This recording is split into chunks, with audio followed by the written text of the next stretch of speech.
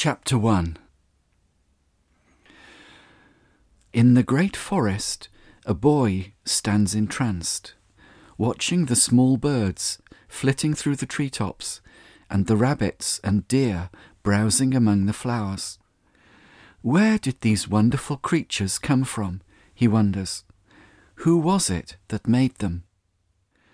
The reply comes from an old woodcutter. We see his glory in the silver moon and twinkling stars.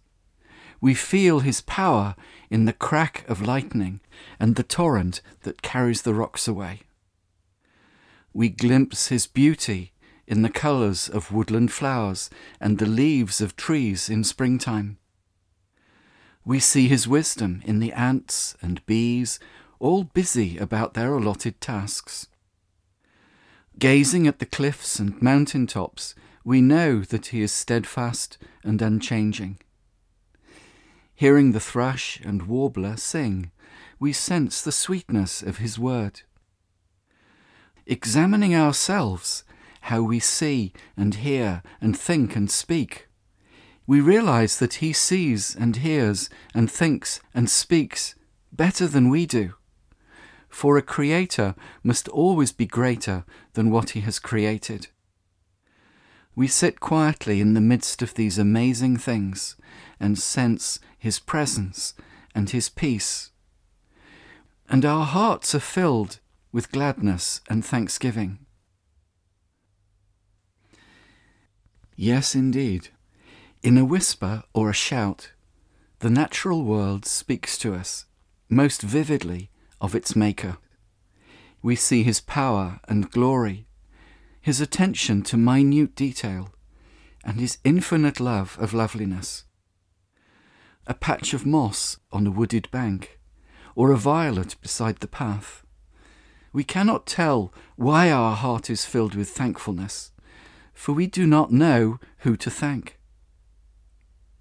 From a rocky crag we watch the sun set over the shining ocean, enthralled by the sense of a holy presence. And this seems strange, for we cannot tell who is with us. Stumbling on a rock rose in the sand, far from the paths of men, we feel certain its beauty is not wasted on the desert air. For surely some lover of flowers was here before us, although we saw no one. A movement in the forest, and a deer stands with her fawn, dusky silhouettes against the harvest moon. A picture so lovely it moves us then to worship, and remains with us for life. Every such encounter is filled with meaning. Each time it happens, we're enriched with a new measure of spiritual insight. As it is written, ever since God created the world, his invisible qualities, his eternal power and his divine nature have been clearly seen and understood in the things that he has made.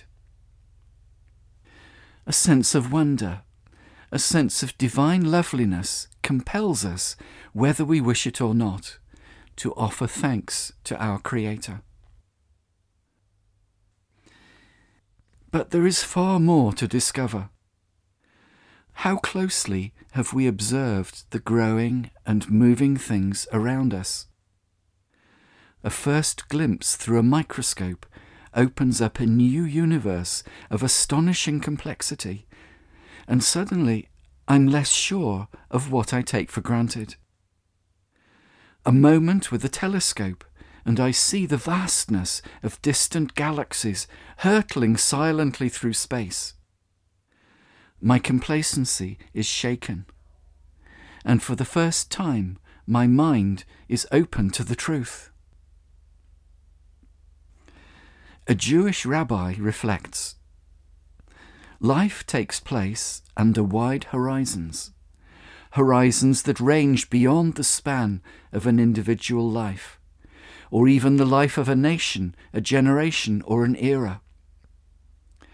Awe enables us to perceive in the world intimations of the divine, to sense in small things the beginning of infinite significance, to sense the ultimate in the common and the simple, to feel in the rush of the passing the stillness of the eternal. Yes, indeed, to study the eye of an insect, or the wing of a bird, or the whole complex biology of an animal, is to be convinced there is a designer. Every living organ is perfect in form and function, intricately conceived to fulfill its necessary role. These living things were shaped by a creative intelligence, meticulous and skillful beyond human comprehension. And the astonishing variety of kinds and species reveal him to be a great lover of colour, beauty, and diversity. A letter has come from a loved one. I know her from her handwriting and her choice of paper and pen. She tells me about the things that interest her and might interest me, her hopes and joys and what she has been doing. And in her closing words I feel afresh her love for me. Her letter sustains me until I can see her face to face. Creation is a letter written to all mankind. It sustains us until the day when we shall meet the one who wrote it. We will speak of this again. For some of us, creation has long been a paradise where at our leisure we walk with God. Quiet valleys, hills and mountains, a flowing stream, small waves along the seashore, all may serve to soothe our bruised emotions, restoring our balance and perspective. In quiet places we reaffirm the things that matter most and discard all the rest. After busy days amidst the crowds, Jesus gathered his closest friends. "Come away by yourselves," he said, "to a quiet place and rest a while." Music can also be his gift to us. A simple melody, a sweet harmony, and laying down the weary load, we sit a while to listen. It's not the music or the natural world which heals. It's the choice to be still while the mind recovers its composure. With a little time there comes a renewed sense of God's presence, then of his acceptance and his call. Hearing the simple notes of David's lyre, the king was refreshed. His mind relaxed, and his troubles seemed less pressing. "Bring me a harpist," Elisha said, and quietly listening, his vexation was eased. The hand of the Eternal came upon him, and he prophesied. An absorbing book or a lovely picture may help to distance me from recent failure or human strife, preparing my mind for better, happier, and more heavenly things, allowing me to relax and rediscover my place and value in the world. With a peaceful hour gently weeding or pruning in the garden, or with watercolour painting or creative art, and especially in quiet prayer with a sympathetic friend, we may know the presence of the Lord. These healing moments are his gift to us. They pass all too soon, yet leave a renewed sense of well-being that remains. Be still and know that I am God. These are his words to us whenever we are stressed. At the end of a bad day, I offer it up to him and leave it there. Changing my clothes and my mood with them, I take a shower and wash it all away. A spoiled evening is over as soon as my head touches the pillow, and I have nothing more to do with it. As it's written, weeping may last all night, but joy comes with the morning. I realize the problem I face may have no solution. If it has a solution, I may not find it today. Perhaps someone else will find it. Perhaps it will simply cease to be a problem. After prolonged stress, I may need more time for quiet recovery.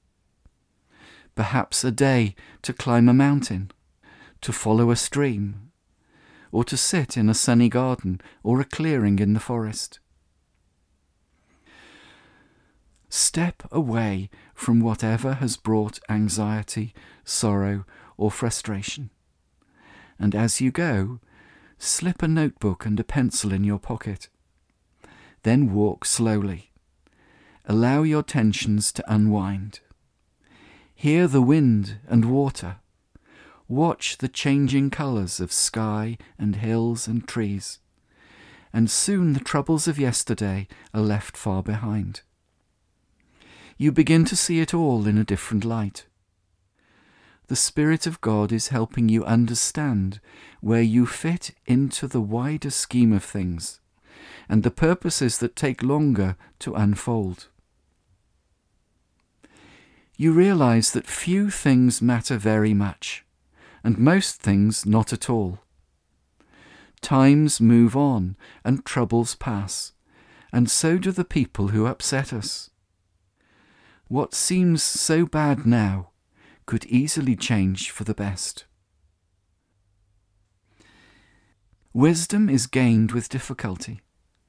It's a gift and perhaps a revelation, but not a secure possession. Insights like divine sparks may flicker up and vanish, leaving us once more in darkness, even blinder than before. Yet sparks of light as they fly can be caught on film or paper and kept forever. Pause to write down what you felt and seen and understood, noting the time and place. Later you may look back on those frail pages and affirm the faith that saw its first glimmer on that weary day. If hard times come again, you may recall with thankfulness how your Lord led you out of that dark valley. And in moments of doubt and uncertainty, you may bless the very ink that testified of truth in happier times. In the midst of his creation, I have found my Creator and felt his healing touch. He leads me beside still waters. He restores my soul. Then, knowing the troubles that others face, I may find ways to share my thoughts with trusted friends, or even with strangers if they're interested and might find comfort. It could be the start of a new friendship, or even the beginning of their own quest for the living God. The more deeply we study the science of our universe, the more complex and ingenious we find its chemical elements, its physical structures and forces of energy, and the more astonishing its living animals and plants. Scientists amass the facts, but do not always know exactly what to make of them. Every day our knowledge increases, whilst the implications remain obscure. In fact, the human mind can refuse to accept the obvious. Seeing is believing, they say. But how much do we really see? And how much do we understand what is right before our eyes? There are questions that science has not yet answered, and some that science will never answer. We still do not know, for example, what lies beyond the furthest star, or even in the depths of our great oceans. Researchers can measure and describe a planet, or a bird, or a virus, but can only theorize about how it came to be as it is. While processes may be demonstrated by experiment, and laws of behaviour be identified by replication, their cause and starting point remain a mystery. You come upon a bowl of tepid water, and cannot tell if it was filled with boiling water some hours ago, or with warm water a few minutes ago. Although you can measure and describe it, you can know nothing of its origin or its purpose, or indeed its future. To learn those things, you must consider the possibility that someone put it there, and then let them tell you. Science describes what is present, but cannot tell us why. Intention or desire or meaning cannot be measured or described in the field or laboratory. And no one knows the future. Researchers cannot be sure how everything that now exists may change or evolve or come to an eventual end. Admitting ignorance is not easy for a specialist in any field. But there are questions that astronomers, biologists, physicists and chemists cannot answer. They remain a mystery. A scientist willing to accept mystery as the domain of an intelligence superior to his own may soon find mystery everywhere, and indeed delight to find it. For a scientist, as for any other human being, there may be an intellectual awakening as from a deep sleep. Accepting the possibility that behind everything is someone, the veil is drawn back briefly, and in that moment we glimpse traces of the living God. There is someone who knows how and why it started, and who may know much better than we do what still lies ahead. It is an awesome thing when a man or a woman is moved to kneel on the forest floor and worship. But awe does not intimidate and terrify. It attracts and delights, drawing us nearer, fascinated and enthralled, stirring a new awareness of truth that extends far beyond human knowledge or perception. There is joy and anticipation, and perhaps a longing to remain forever where we are.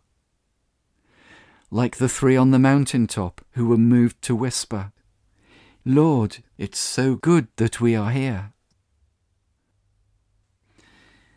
As the message of the eternal God to us, creation has been assembled with great care. Every piece lovingly conceived and put in place, with complex genetic instructions and energy sources that make it work. Each cell fulfills its allotted purpose, enabling a plant, insect or animal to live and grow and reproduce.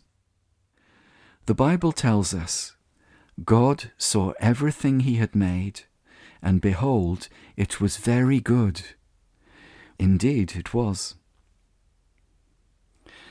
But the boy in our story comes to a tumble-down cottage, with a ragged hermit hunched beside the door. He tells the poor man about the glory of creation as the woodcutter has just described it. But the hermit is not impressed. "It seems to me," he says, "the world is like this ruined house. Once it was beautiful, but some vandal has crept in and wrecked it." Here is the great enigma of planet Earth. So many things exquisitely beautiful and good, and yet so much of grief and pain that appears willfully or uncontrollably bad. cruelty, exploitation, and endless violence. What purpose does it serve? Is it all the work of God? Does he consider it very good? Is it what he intended for his creation? Is he happy with it? Or does he feel troubled about it, as we are? Most people are ambivalent about nature. Some insects, animals, and plants we like to see, but some we avoid, and some we destroy. A butterfly or moth flies into the house. We catch it gently and release it in the garden. But what of a wasp or cockroach, a bedbug or a flea? We enjoy the daffodils and primroses, the apples and the strawberries. But do we feel the same about stinging nettles, deadly nightshades, and death-capped toadstools?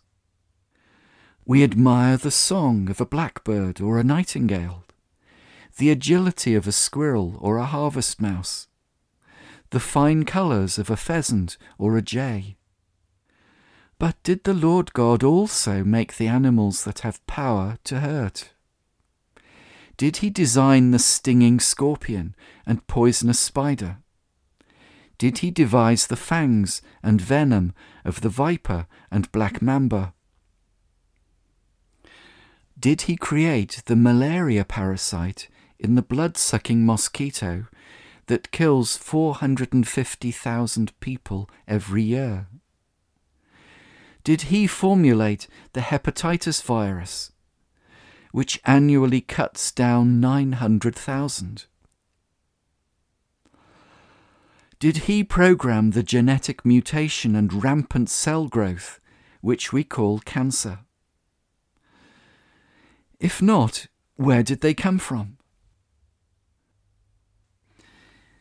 On this earth, every animal is either predator or prey, and sometimes both.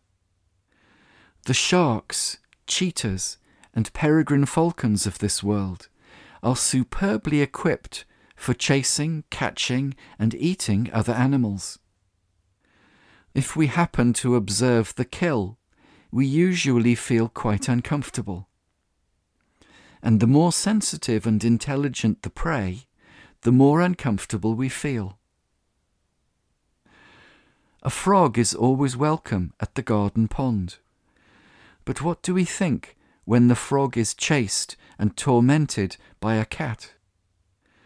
A blue-tit is a pleasure to watch among the leaves, questing for tiny caterpillars and mites. But how do we feel when the blue-tit is snatched and plucked by a sparrowhawk? Or further afield, when a small gazelle is chased down and dismembered by dogs or wolves? Or when a lion drags an antelope to the ground and starts tearing out its flesh? The violence seems offensive, shocking, and unnatural. If we feel this way about the natural world, we may wonder if its creator sees it in the same way. If we are made in his image, perhaps he views it as we do. In that case, it tells us something very interesting about him. There are things happening in his creation that he does not like at all. And if so, the sophisticated design of the predators, parasites, and infectious diseases may not be his work, but the work of another sophisticated intelligence with very different tastes. Every cell in every animal, plant, and insect is programmed with written instructions, which determine the shape it has and the function it performs. But when these instructions are corrupted by a virus, the cells start to behave abnormally for the benefit of the virus rather than its host. Virus species outnumber the species of anything else on Earth. 6,000 have been described in detail, with millions of variants. Viruses are to blame for COVID-19, Ebola, measles, rubella, AIDS, chickenpox, shingles, rabies, hepatitis, influenza, dengue fever, yellow fever, polio, meningitis, and many other life-threatening conditions. A virus is not a living organism, but a particle containing protein and genetic code. When this particle touches a living cell, it attaches to that cell and adds its genetic code to the code already in the cell. The alien code then starts to produce multiple copies of its own genetic material. It bursts the cell and releases identical particles to infect other cells. The computer age has helped us understand how viruses may work. When an alien code finds its way into a computer and corrupts its coded instructions, we are alerted to the presence of a virus because the computer starts to behave in bizarre ways. A virus in a computer is not merely a copying error or mutation that develops by itself in the course of time.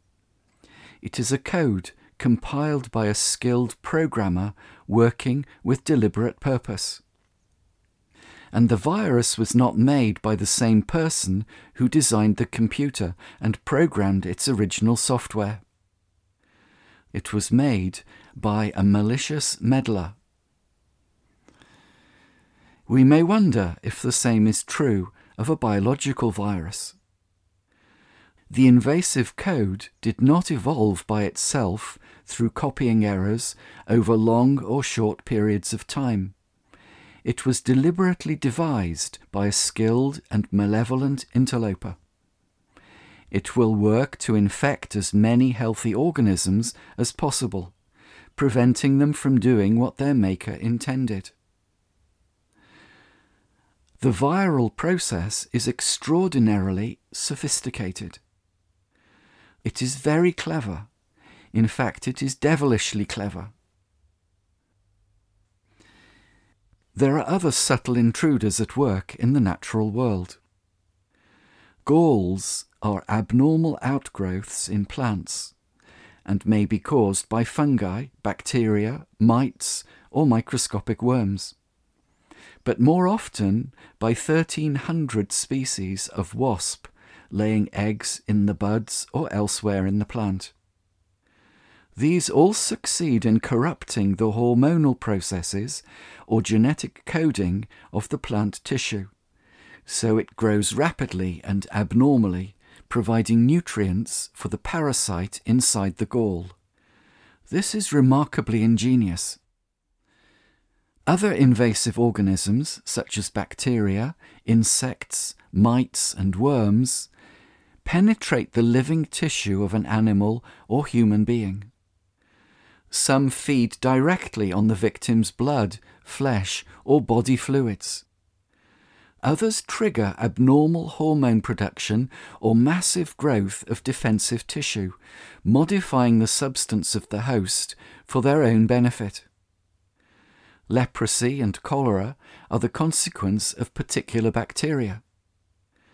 River blindness is caused by parasitic worms introduced through the bite of a certain fly. Schistosomiasis, that is bilharzia, comes from flatworms released into drinking water by snails. Elephantiasis results from roundworms carried by mosquitoes. Millions of people suffer intense pain and misery through these parasitic infections, and hundreds of thousands die every year. We face other dangers too. Deadly toxins are found in plants such as hemlock and curare, and in some fungi and in animals like poison dart frogs. These are all extracted and used by humans to kill their enemies.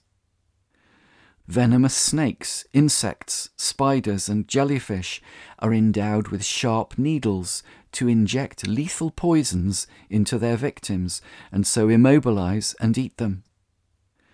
The biological structures and processes in each case are superb and frighteningly efficient. These are the facts, well known to any biologist. But what sense can we make of them? How did all this come about? Is there any meaning or purpose in it? And where is it leading to? Predators are magnificently equipped for hunting with stealth and speed, possessing claws and jaws ideally shaped to catch and grip and kill. Venomous animals are deftly armed to paralyze their prey. Viruses are cunningly programmed to manipulate genetic code. Bacteria and other parasites exploit living tissues with great efficiency at the cost of their victims' health and life. The evidence of design points to a skilled designer, but one with a macabre taste for violence and pain. Can we believe, as many religious people do, that God is the creator of all things, including the viruses, parasites, poisons, and predators that cause such misery throughout the world? Some writers have suggested that in his original creation, God front-loaded genes that remained dormant until the time came for him to spoil his own creation. The stings and fangs and poisons were programmed into the original plants and animals to be triggered a little later at the fall. But can we picture God creating the world very good, while planning to make it very bad? Can we imagine him intending from the beginning to torment it with highly sophisticated mechanisms of misery and pain? Jesus pointed to the snake and scorpion as creatures which God will never give his children. He said, "What father among you, if his son asks for a fish, will instead of a fish give him a snake? Or if he asks for an egg, will give him a scorpion?" We know that ordinary human parents want to give good things to their children. So how much more will your Father who is in heaven give good things to those who ask him? God is good and does good. As it is written, "This is the message we have heard from him and proclaim to you, that God is light, and in him is no darkness at all." A creation described as very good could surely not include instructions for misery and torment just waiting to be triggered. We read that God is not a God of confusion, but of peace. When a virus infects a computer, we know that the person who made the computer is not the one who made the virus. A second intelligence has been at work. An intruder has been meddling with it. When we study the natural world, it looks as though something very similar has happened to God's creation. The evidence suggests that an enemy has done this. An enemy who was a murderer from the beginning. And these are the words of Jesus Christ, who knows better than we do what happened at the beginning. If this is so, then certainly a Vandal has been at work. And if genetic engineering is possible for human beings, there is no reason to suppose it cannot be done by other forms of created intelligence, such as devils and angels. Death and disease are so familiar to us that we cannot easily imagine a world without these terrible afflictions. But the Bible tells us they were not there in the beginning, and they will not be there at the end. A time is coming, we are told, when there will be no more death, no more grief or crying or pain. The world we live in was once perfect, and will be perfect once again. So how and why did it go wrong? And how will it be put right?